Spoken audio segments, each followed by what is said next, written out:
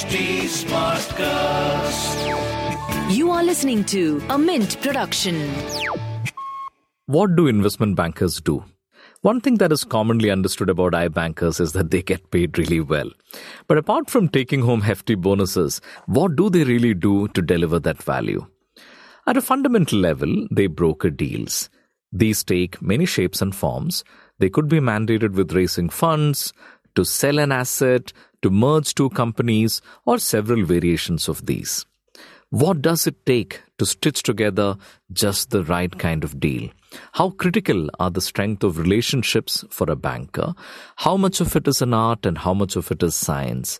And beyond the wizardry over financial engineering, how do you deal with a promoter who's having second thoughts about selling their company just the night before the deal is due to be signed?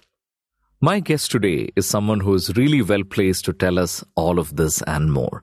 Manisha Girotra is one of India's preeminent investment bankers and has had a ringside view of India's biggest deals for more than 30 years. She's currently the India CEO of Moelis, a boutique but influential Wall Street investment bank. For 20 years, she used to be the CEO of Swiss banking giant UBS in India. She's a graduate of St. Stephen's College, Delhi, and a gold medalist from Delhi School of Economics. She's a Shimla person who made it big in Bombay and a woman who made it big in the boys' club of big league investment banking.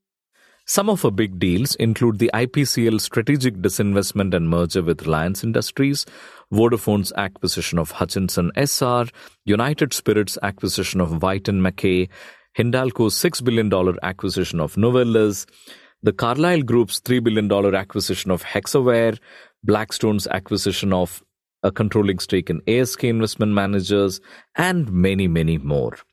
I hope to hear from her today all about her fascinating journey as well as what lies at the heart of successful deal making.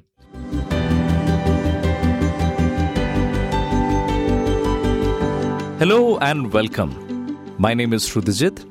I'm a Delhi-based journalist and editor-in-chief of Mint. Together with my colleagues at HT Smartcast, I'm launching a new podcast called The Sketch.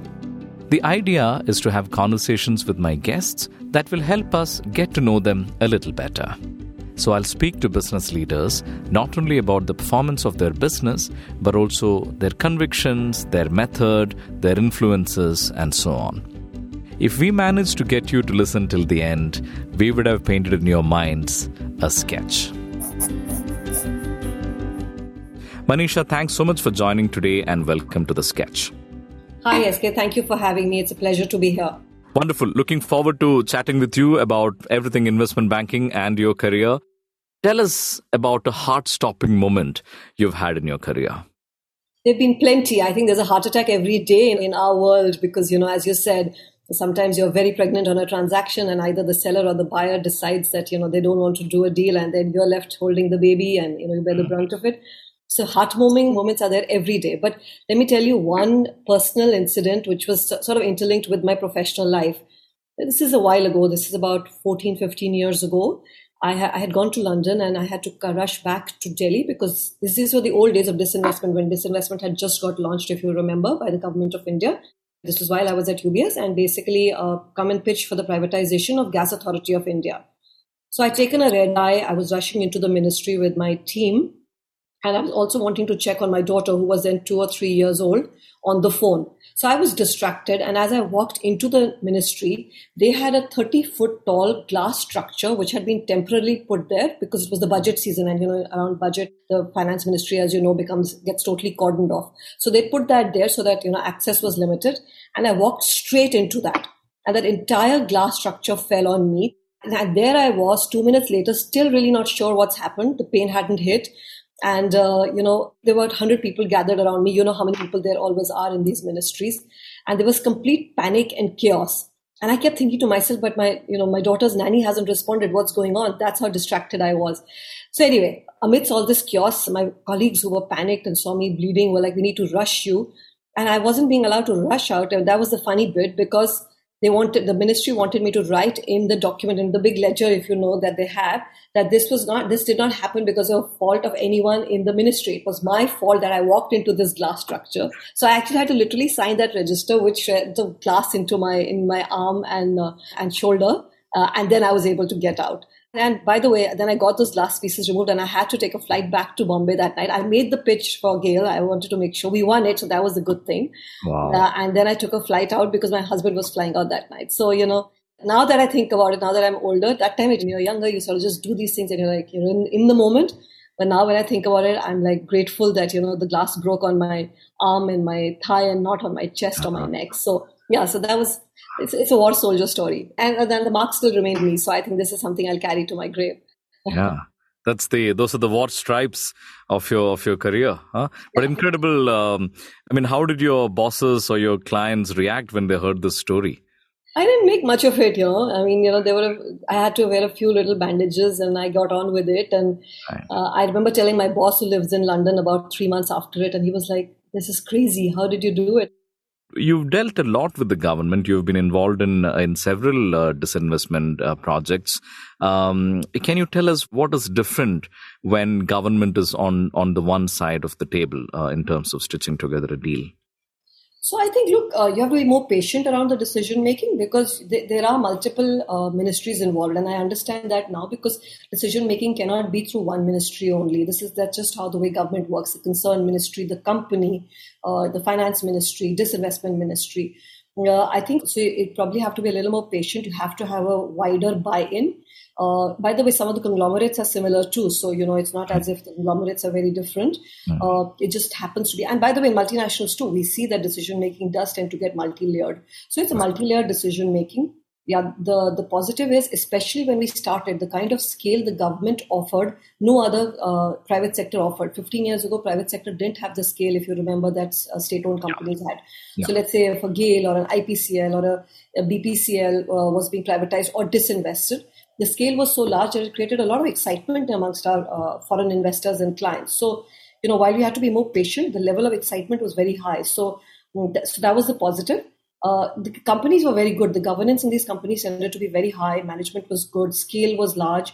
So lots of excitement around it. But, there was always a risk that the deal may not see the end of the day because, decision making is multi-layered or, governments could change in the middle of the process and the new government could come in with a fresh pair of eyes. So that's a risk that everyone does understand globally when they participate in privatizations. And I suppose the other factor is, which makes that different from, two private sector companies getting involved is you're taking a set of employees who are used to tenure and who are used to a sort of a safe government job and switching them into a private sector framework, which is almost universally resented. You don't want to lose the safety of tenure. How do you deal with that? Are clients typically concerned and do they need assuaging? So I think when you say clients, if you mean buyers, a lot of buyers actually respect the talent that comes out of state-owned companies. We underestimate it, right? But the kind of experience these state-owned companies have in them, most buyers, especially if you're a foreign buyer, lack that. So they actually like that and retain a lot of talent. And I think as the first 2 or 3 deals got done, more comfort built around it because people realized that it's not as if private sector was looking to actually crush the whole ecosystem and come in with new people. People retained their job. People actually did better monetarily, moved upward faster.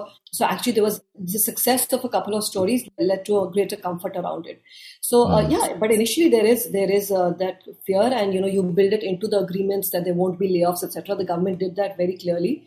That, for the first 5 years or 3 years or whatever, depending on the negotiation and every transaction, there wouldn't be any layoffs or restructuring. Yeah, and don't forget that the incoming investor who comes in sometimes also has his own business. So a lot of the people they're able to absorb there also into their own businesses. So a lot of the disinvestments that have happened, it's not as if people have been displaced in a large manner at all. Mm-hmm.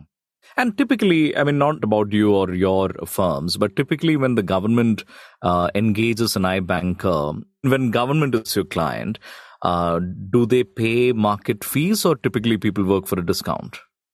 So look, I think no tears to be shed for investment bankers. We basically compete with each other. So I don't think it's the government which is saying, look, they have to have a fair, transparent process. When they shortlist bankers, then after that, they've made it clear that after the top 2, 3 are selected, then fee becomes an important criteria. It depends on us how keen we are for the business and how we bid for it, right? So if we go ahead and bid low numbers and by the way, we are bidding those low numbers because we are seeing the scale. We are not bidding those low numbers out of, the philanthropy or altruism or anything, right? We are bidding it because we are saying, look, this kind of scale It puts us on the global map. Doing an LIC IPO puts you on the global map, right? Absolutely. So exactly what happened in China 10 years ago. So we are doing it because it fulfills our business and puts our flag on a large deal and gives us real mileage globally. So I don't think, I know a lot of us come to you and say, oh my God, what's happening with the fee? Frankly, we are doing it because it makes business sense in a lot of different ways. Actually, I'll take another second on this. When you do these IPOs, the kind of deal, secondary deal flow you get, when let's say you place a LIC IPO or a BPCL, etc., the secondary flows you get from foreign investors on these companies then more than makes up for the initial subsidization of fees. So don't cry for us. Got it. Manisha, could you explain for the benefit of our listeners, what do iBankers do? Sure. So basically, as you said in my introduction, we are an intermediary. Our job is to bring a buyer and a seller together, if it's a merger and acquisition transaction, and see whether there is a meeting of minds. This could either be done through a competitive process or a bilateral discussion between a buyer and a seller, depending on what it is that the seller wants. Sometimes there is an inbound from a buyer who thinks there's a great business, and then you go to the seller and see if there's a deal to be done. That's one part of the business. The other part of the business is basically nurturing small startup companies, helping them raise seed capital, Series A, Series B, and then taking them maybe to the public markets or doing a large strategic sale. So there's the capital markets activity, and then there is the private market activity, and then there is mergers and acquisitions. So broadly, that's the three streams of businesses that we work on. Right. So you raise money from private markets. You could raise money from capital markets, which means you're taking a company public, which is a very stressful and large IPO process, or you're doing an M&A deal. That is or you could be helping private equity sell companies, right? Same people who bought those companies, they need to exit after 3 to 5 years. So private equity, as you know, has become a large phenomenon in India in the last 10 years, private equity and venture capital. Yeah. So assist them in selling their stakes in companies that they bought. Right. And of these three, are IPOs particularly stressful, or are they a lot more work? No, I think every aspect is a lot of work because it's a lot of detail, right? As I always say to all the young people that only join this business if you're ready for the grind, because it may look glamorous from outside, but inside actually it's 20 hours of work. And sometimes the 20 hours of work for 9 months in a year may result in zero, right? Because the seller may decide they don't want to sell. So it is hard work. Or the IPO markets may just dry up, right? We all may have done all that we could. The founder may have done all that he could, but the public markets are just not there, which is something that's happening now, as you've seen, right? So it could draw to or not. So I don't think any part of it is difficult. Having said that, I think the point you made, the reason IPOs are tough is because to take a private company and put it in the public market is a very different experience for the founder, right? Yeah. If a private company, you typically have 2-3 investors. You'll have a board, but you'll have 2-3 investors. There's a lot of comfort. You do give out quarterly statements, but there's enough comfort between the investors and the public market is a whole new treadmill, right? Where the incline just keeps going on upwards every quarter because the investor wants more and more. So it's for the founder, I would say it's a very different world, and hence it's important for an investment banker to explain to the founder what it is that he's going in for, and is the company and the management ready for it? Because then it's no longer only about the founder. You need a layer 2, you need a layer 3 of management because the investor will want to come and meet all of those. So are you ready for that kind of governance and that kind of exposure and that kind of judgment every quarter? Only then you should go into the public markets. Mm-hmm. And I suppose with IPOs, there is also the added layer of compliance, regulators are involved in all of that, right? Of course. That adds. Absolutely. For both IPOs and M&A, right? If you're doing a acquisition of a listed company, there will be an open offer. You saw in Wholesome, Ambuja, where Adani's now recently announced the deal. There'll be 2 open offers. So there's SEBI involved, then there's CCI involved for competition reasons. There's RBI involved. So regulation is a big part, and as you know, world over, regulation is only getting bigger and bigger. Just given how big companies are getting, scales are getting so big that regulation tends to be looking at everything more closely. So we have to be very much abreast of all the issues and guidelines and make sure that, we partner with good lawyers so that we are always on the right side of law. Right. Manisha, from the time you started, as you said, the landscape is evolving, constantly changing, regulators are much more involved and so on. But tell us what other fundamental ways, has the business changed and has the role of an iBanker and the expectations from clients, etc., changed from the time you started and to now? So, as I say, the more things change, the more they remain the same. The same. So, the human nature doesn't change. In our business, there is a IQ part and there's an EQ part, right? The business of business hasn't changed. The fact that, you need to do these things with empathy, transparency, build confidence and faith with the company, because at the end of the day, that's what this is about. If you're asking someone to take their company public or you're asking someone to sell their company, they need to trust you that, you're not going to just do it because you're going to make a fee of it. You're doing this because you think this is the right outcome for the business. So I think those bits have remained the same. What's changed a lot, and which is why what I think is much more challenging for the younger people, is that industries are disrupting daily. When I started my career, if I knew 5 or 6 industries, chemicals, agri, IT services, it was fine. I didn't have to keep on reinventing myself and, rereading and figuring out what is happening. Now, there is so much tech that is disrupting business models that, what is relevant today may not be relevant 2 years from now. That basically makes you recalibrate your advice to your client, right? Because, you're in this business for a long term and he's going to remember what you told him 2 years ago or her 2 years ago. So I think that's what's changed. And I think that's what's very difficult for the youngsters, because you really have to be constantly on your feet, because every industry is changing and it's not easy to keep pace, right? If you're in one particular industry as a corporate person, you know enough, but we are working across 10 industries. In the morning, we'll be talking to a startup in tech. In the evening, we may be talking to a traditional company in the cement business, right? But you see how in the cement business, too, things are changing thanks to ESG, etc. And, people are saying we don't want to be in this sector. So things are changing so rapidly from an industry point of view that I think that's what makes the job of an investment banker harder today than it did 20 years ago. And the second thing is information, right? You and I were talking about this earlier. The kind of access to information that everyone has, you as an investment banker aren't bringing that unique perspective. Because, information is now available. Every research report, everything is available on the net to you.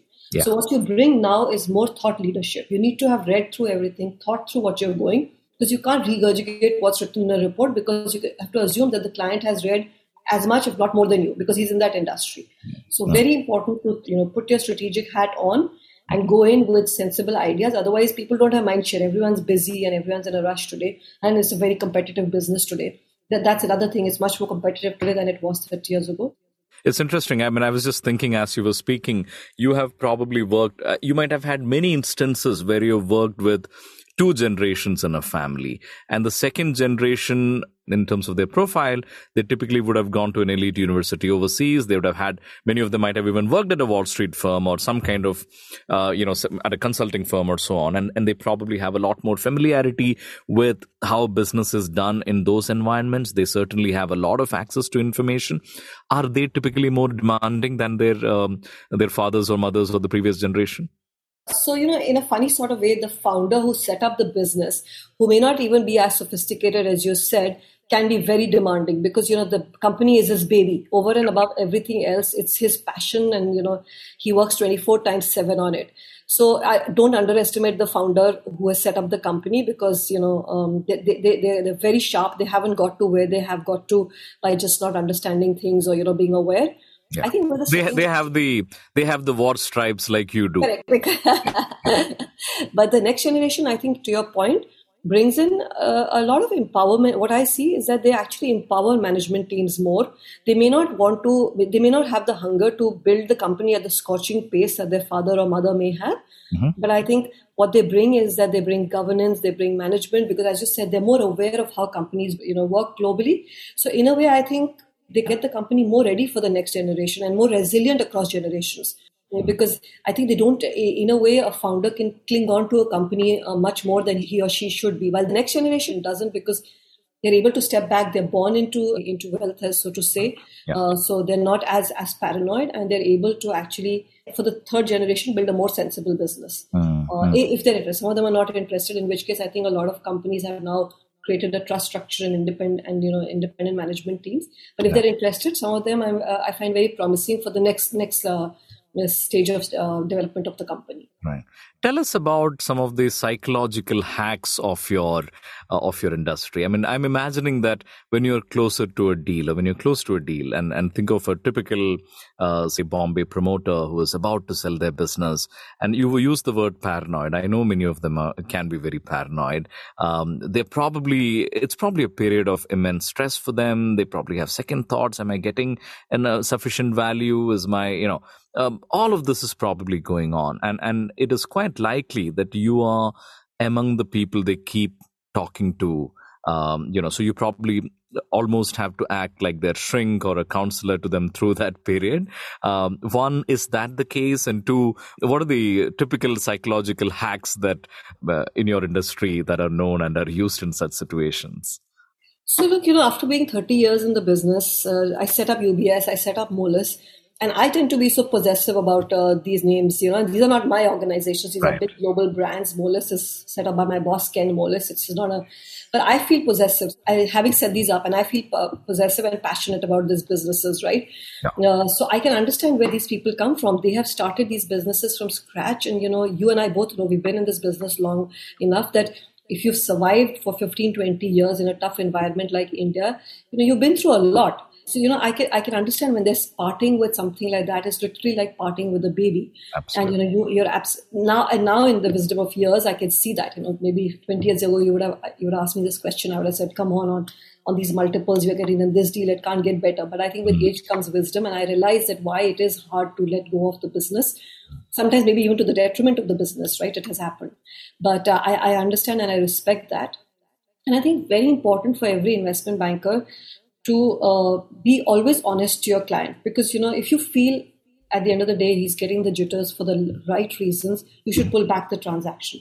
Maybe in the short term it will hurt your franchise, all the effort you put in, but look, in the long term something else will evolve out of that opportunity. And that's the reputation you build in the market, that you're not a hustler who's just trying to get an outcome for the sake of an outcome. And believe me, all these things spread, right? You know it.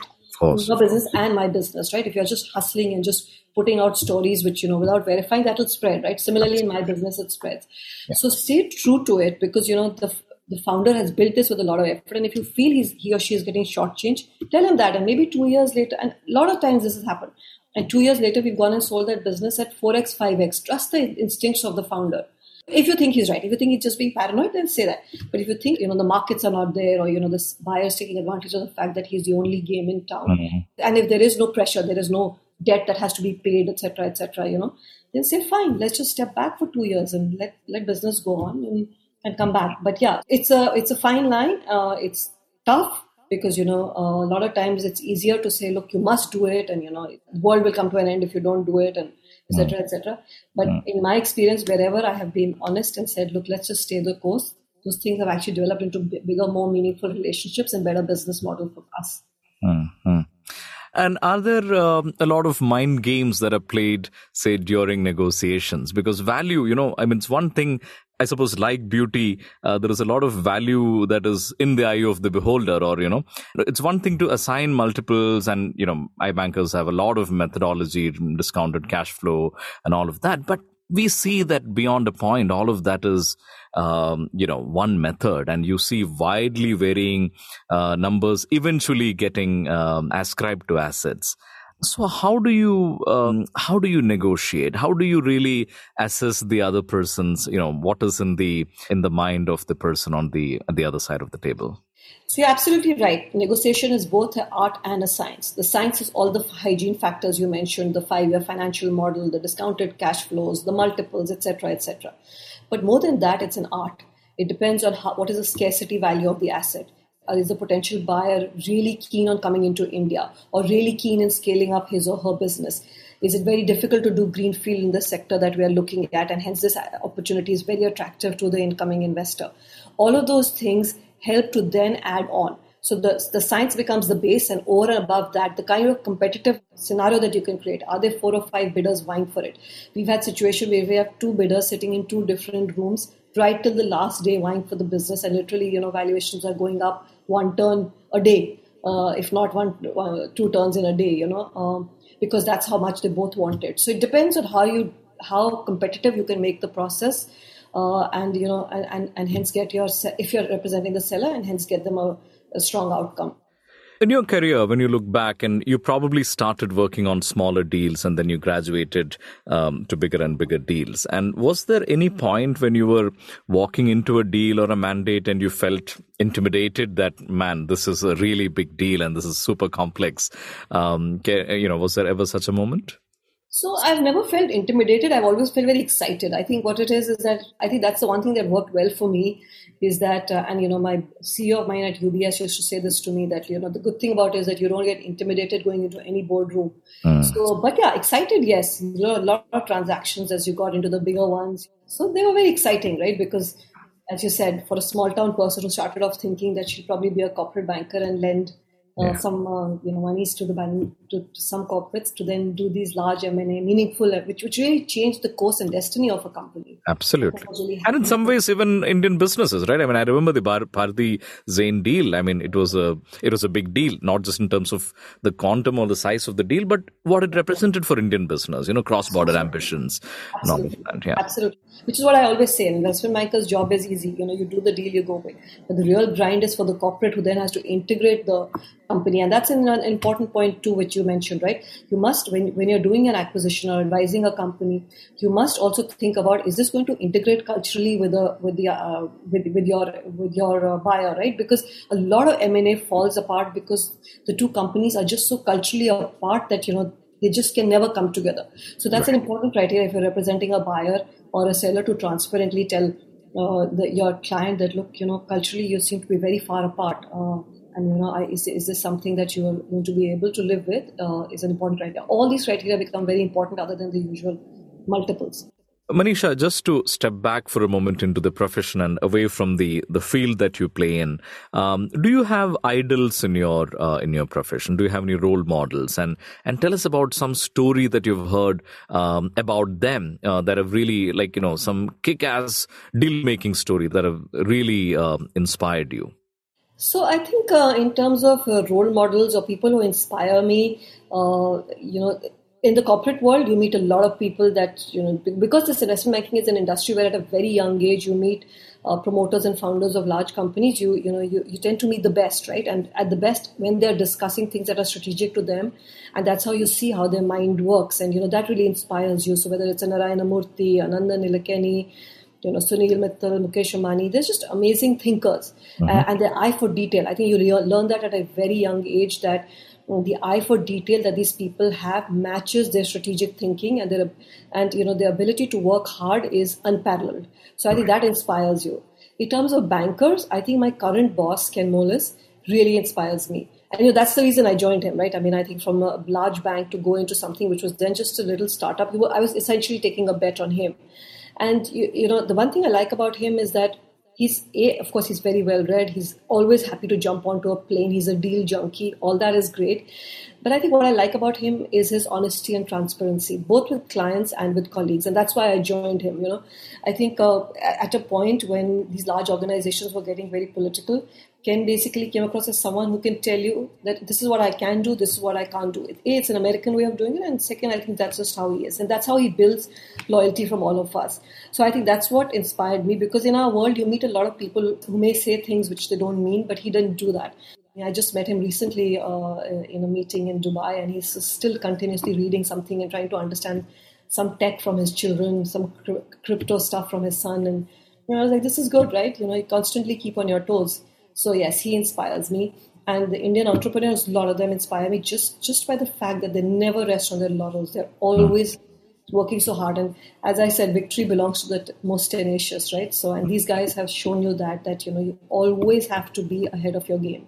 Always have to be worried about what the competition is doing, or if you want to stay top of your game.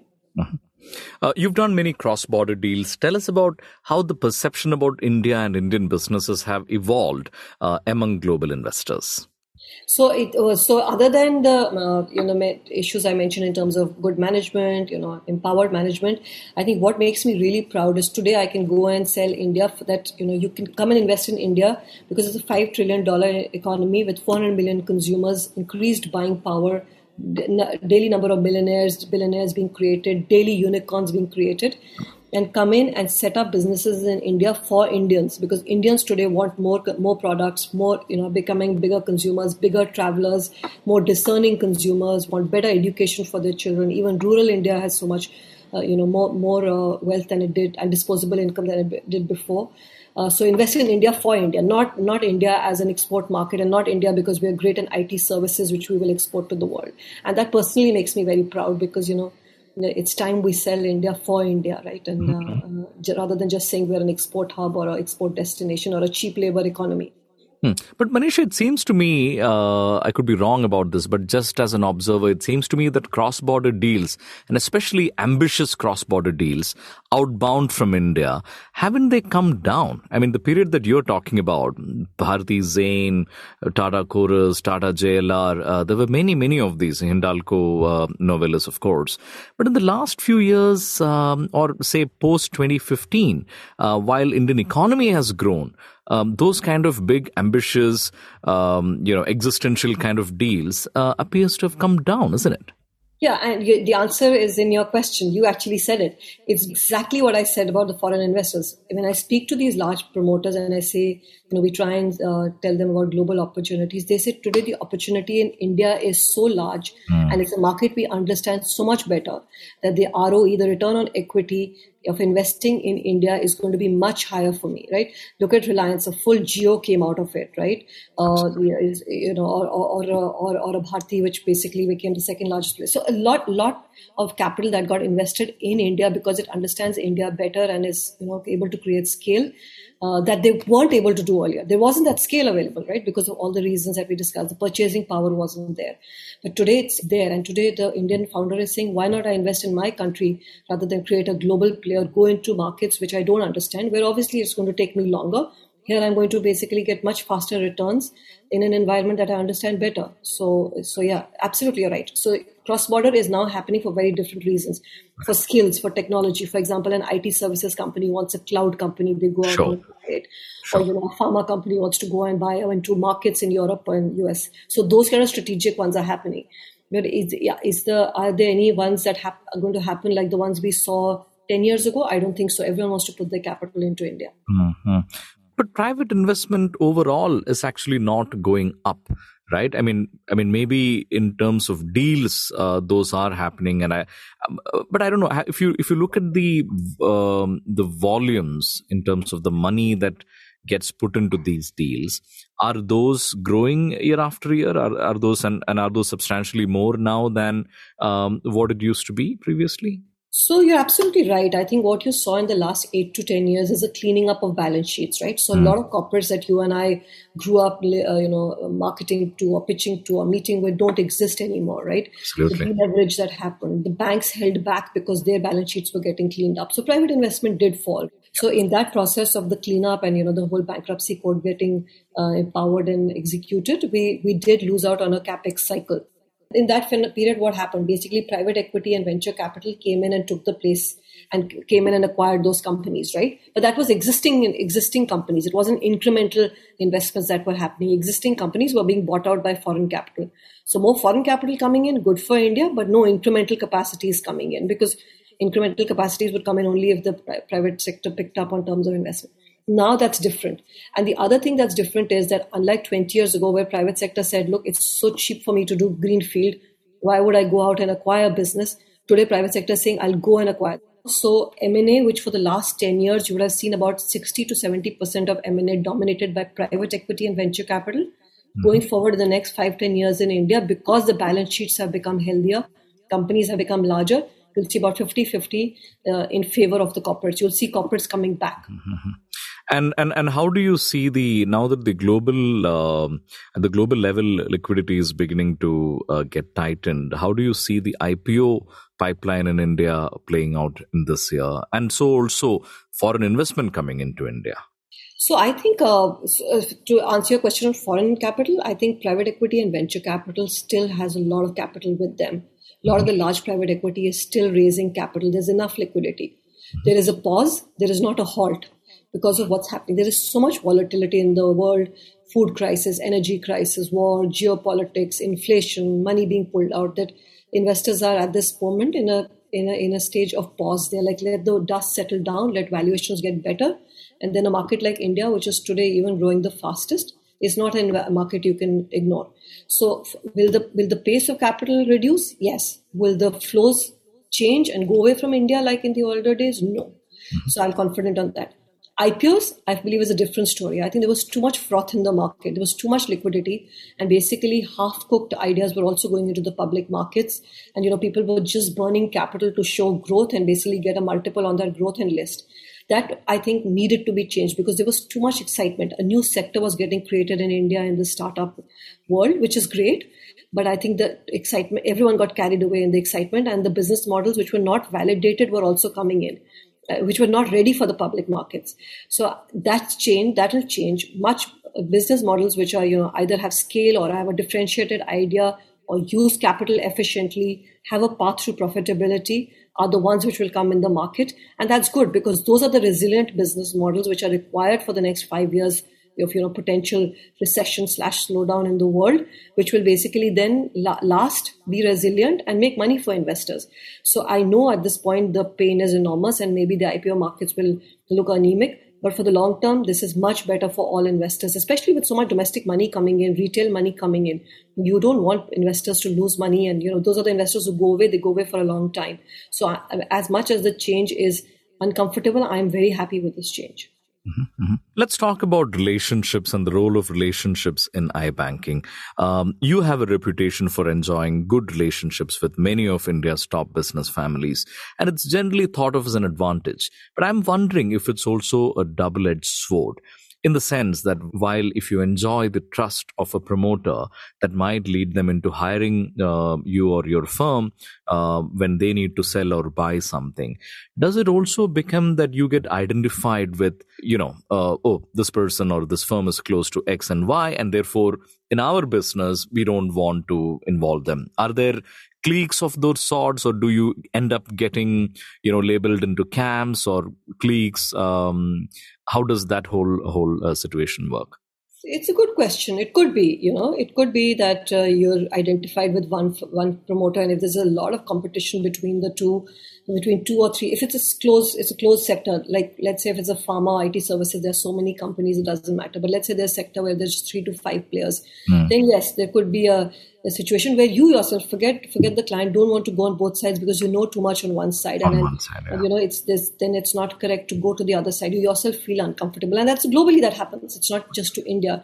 That globally some banks get identified on one side of the fence or the other side, and then you make your bed that way in sectors which are very competitive and sectors which have fewer players.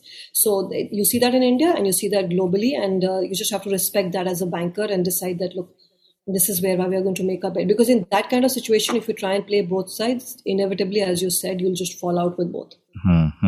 And how different is the role of relationships in, say, low context markets like say North America, vis-a-vis high context, very culture dominated, very business families dominated kind of a business landscape like India?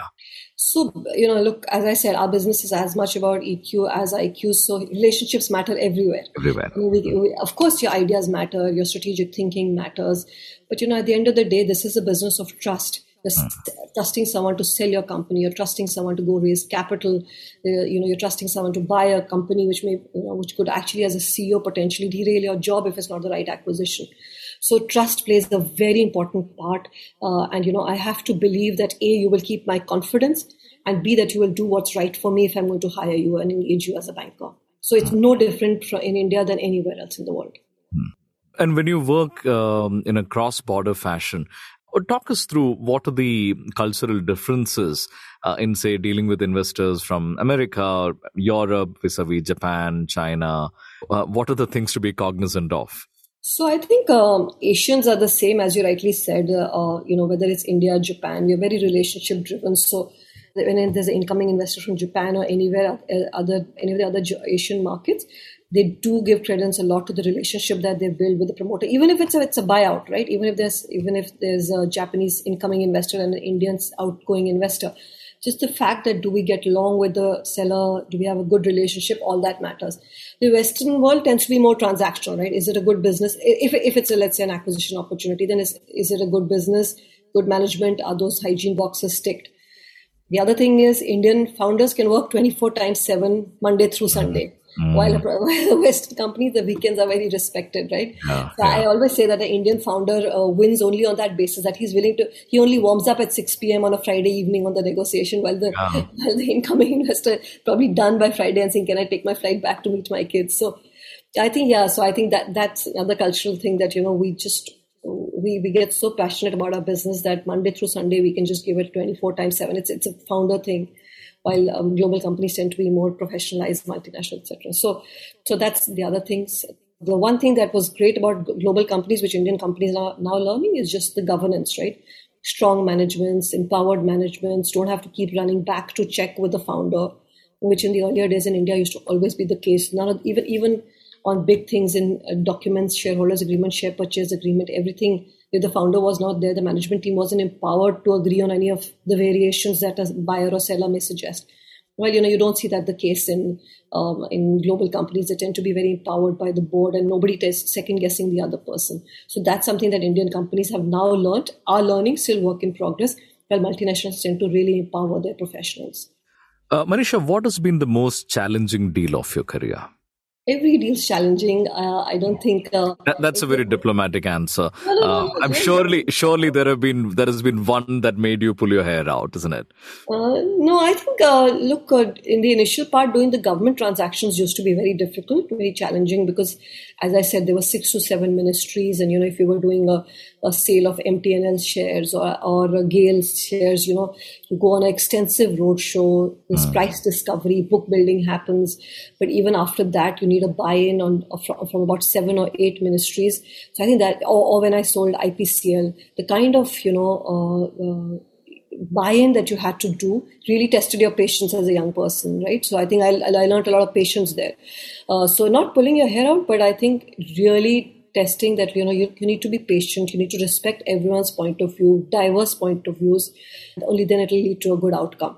So I think that taught me, the initial deals of disinvestment taught me a lot of patience.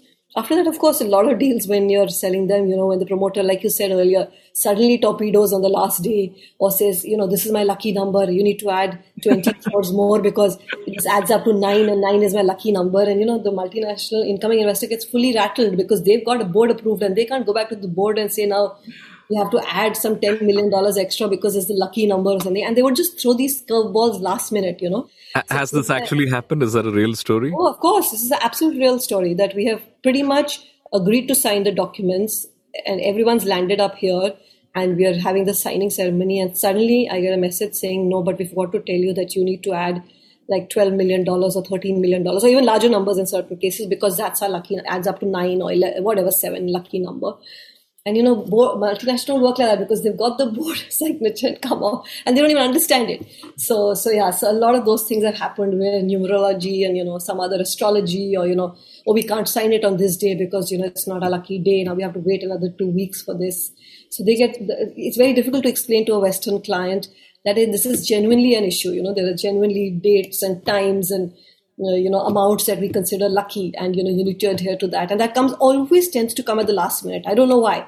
There have been situations where, I've had a global client take off on a flight from the US and suddenly the seller has said, tell him not to land. I will only sign 4 weeks from now because it's now Amavas or something or it's pre-Navratri and we have to sign in Navratri and they get very rattled, right? Because they've already the CEO's told the board, I'm signing and bringing this company home. So all those things. And then you have to bear a brunt because, the buyer gets suspicious that there's some horse trading happening here, but it's not horse trading. It's just genuinely how we believe in these things. So, have there been any instance where you discovered things about your client that you didn't previously know and caught you completely unawares? Yeah, many times when you do diligence, you find issues that, especially for the IPOs, as you said, there could be times when you find that the books are not really as transparent as they should be. In which case you have to, at that point, transparently tell the founder that you're not ready for the public market just now. You need to set your house in order, because it's fine. Even if we take you to the market and let's say because the markets are frothy, the IPO will get done in 2 quarters, 1 quarter, the auditors will raise red flags and you'll have to pull off the deal, right? Or you'll get into more trouble if the transaction has got done. So you have to be very, very clear on that. There is no margin for error, because not only does it affect the founder reputationally, it affects you as a banker reputationally, because you're the one who brought it. And that's something that stays with you more than anything else. You're only as good as your last deal, and you're only as good as your reputation. So I think that's really important, that you basically point out and tell the founder that it's for their good that this gets corrected, because while our reputation will get sullied, theirs will get damaged forever, right? Because, we may recover after 1 or 2 years or 1 or 2 quarters, whatever the case may be, but they will not recover from it, right? And in today's regulatory environment, you can have much larger implications. How is it different to work for a boutique firm like Moelis compared with a much larger firm like, say, UBS? So I think when I left UBS and came, it was a startup. So, I set up Moelis with just a computer and a laptop in the office. Nice. So it's both re-energizing as well as it tells you who your true friends are. It resets your ego and your etc. Because, you now realize that, you're only as good as your next business. And, there isn't a parade of 20 people internally, including learning how to do your own IT. Because, when I was at UBS, I just had to, call on the intercom and there'd be 10 people come in here. I was doing my own thing. So I think while it's re-energizing, it's also, and reinvigorating, it's also resets you. Very important in life. And it's harder. But I think what I liked is that because when you join something so young, you're all working towards a common goal. There aren't any politics. There aren't any fights infighting that, this revenue is mine, that revenue is yours. You're all building towards a common cause, which is like, let's make the firm greater, because only if the firm becomes greater, we become greater, right? So that's what's energy. And that's no different from how anyone feels about a startup, right? When they go from a large institution. I think the fact that you leave behind the bureaucracy is really the best high of joining a startup and then growing with it, right? And today, Moelis's revenues in terms of what we do in M&A, etc., is larger than a lot of the big banks like Citi, Deutsche, Barclays, HSBC in what we do. And so that's it's gratifying to be part of that journey. It's always good to be part of a growth journey than a degrowth journey, right? Mm-hmm. You've spoken in past interviews about facing sexism in your career. Can you talk us through it, and have things gotten better now? Yeah, so a lot of sexism, I think, when I started off, literally from people not wanting to make eye contact with me, not wanting to shake my hand. I would be the head of the team that goes in, but even then when I'm presenting, like I'm talking to you, the person wouldn't make eye contact with me. They'd make eye contact with the people around me who were men. So, it started with literally things like that, because it was like, how can a woman be talking about things like cash flow, balance sheets, industry trends, etc. It just wasn't something that male ear was used to listening to, right? Yeah. Got from there to even more stark things like, people making comments or behaving in a way that they shouldn't be behaving with me, because people just took me lightly, and thought this is a woman, you could flirt with her, you could say things to her which are completely out of line. And at that point, I think the awareness wasn't also so much as it is today. So you would sort of think it's okay, or you would feel embarrassed. The worst was I would feel that maybe I did something wrong, or maybe I dressed wrongly, or maybe you were tuned to think like that. And I wouldn't even talk about that when I came home, because I felt so embarrassed about it. Right. And internally, they weren't the kind of HR in the organizations where you could go and talk about these things. You pretty much were like, on your own. So I faced a lot of that. Have the things changed? Yes. I think because just organizations are becoming more gender neutral. They want to retain women talent. Second, more women coming into the workforce. You have a community around you that you can talk about. Third, more role models that you can go and talk to, and mentors you can talk about. We had none of that, right? Who could I go and talk about these things to? I would only talk to my father, who would say, look, don't worry, there's a paradigm shift happening for men also. They're not used to you coming and talking. Be patient. If I would tell him the lighter things, I wouldn't tell him the things where he would behave untowardly. I felt embarrassed because I would think that's something wrong with me. But I think that's changed because you now have a community around you. Would I like the pace to change more? Yes, of course. I would like people to be more aware, more respectful of women, try and retain women talent more. There to be a much wider buy-in. But I think that's a societal thing also, Shreya, that needs to be changed, right? I mean, I think we're a patriarchal society and that's changing slowly. But definitely, I see the younger generation more confident, more aware. Social media also empowers you more. So I'm seeing a lot of hunger amongst the young girls, a lot of confidence, which I didn't see in my generation. We sort of, tiptoed around these things, felt embarrassed. This generation doesn't. I think the woman is more confident. I would like the male mindset to change faster. Right. And are there a lot of young women coming into the profession, and do they approach you for advice, and do you talk them through a lot of these kind of issues as well? Yes, a lot of young women joining the workforce. The challenge is that we're not able to retain enough women, right? As they get to the mid-level, the patriarchy of the family takes over that, look, why do you want to work this hard? You have children, you have aging parents, your husband's doing well now, the income of the family is better. Aren't you better off doing maybe just taking a back seat for the next 10 years or then taking an easier job? So when we start, especially me at Moelis has been passionate about keeping the workforce 50-50. But if you look at my workforce 5-7 years into it, it's skewed to 70-30, if not 80-20. And that's despite, working from home, flexible working hours. It's just that the home just pulls you back, right? That, why do you want to do this? And most women fall for that, unfortunately. So, So I think a lot more needs to be done to retain talent. At the starting, I would say the girls are much more ambitious than the men on what they want to do with their careers, hardworking, giving it 20-hour days with a smile, But I think the retention is poor in our industry. And even in the broader banking industry, there used to be a wave of top women talent. The ICICI executives are best known, but even at Kotak, there used to be Shanti Ekampuram, Falguni Nayar, and there were many others. Today, when you see, and at one point, you had multiple women CEOs of major banks. And today, I think apart from Zareen Daruwala of Stanchart, there aren't many women CEOs of major league banks. And even, I think in the tier 2, the second tier of management, there are several. But what is your assessment of the scene? Has that wave sort of petered out? What is the reason for the situation today? It looked very promising a while back. It looks like it hasn't quite panned out that way, right? Yes, you're right. I mean, it did look very promising, right? And I think financial services led the way for the other industries, right? Absolutely. Every other industry would say, how do we emulate what ICICI, etc. have done? And then not only did these women do well at ICICI, they went across different companies and, different sectors. So it was very promising. As you said, I think at the level 2, level 3, there are good women, and in another 4-5 years, you'll see more women talent come to the top.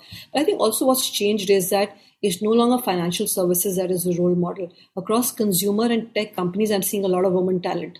And you'll see that, you'll see in the next 3-4 years, a lot of these companies in the tech world, especially global multinationals, etc., will be headed by Indian CEO women, because I'm seeing that on the chats where I'm mentoring a lot of young girls. Not just young, it's mid-level, it's mid to senior level. A lot of them are women. And maybe also it's because financial services as an industry is losing a lot of the glamour that it had for my generation. If my generation was either you join manufacturing, or if you're an engineer, you're going to become a techie, or you're a doctor, or you join banking. Not the case anymore. Or you join journalism, right? It was one of the greatest careers. Today, it's not the case. Today, there are enough other options. A lot of startups, right, or that women want to set up on their own. So I think that's also a reason that you're not seeing it, because not all the best are not joining just financial services. So you'll see a change across the sector. But yes, but I think that was a wonderful era of India where you had so many women, and I really wish we can get that back soon. But I'm not positive you'll see that kind of woman talent in financial services from what I'm seeing.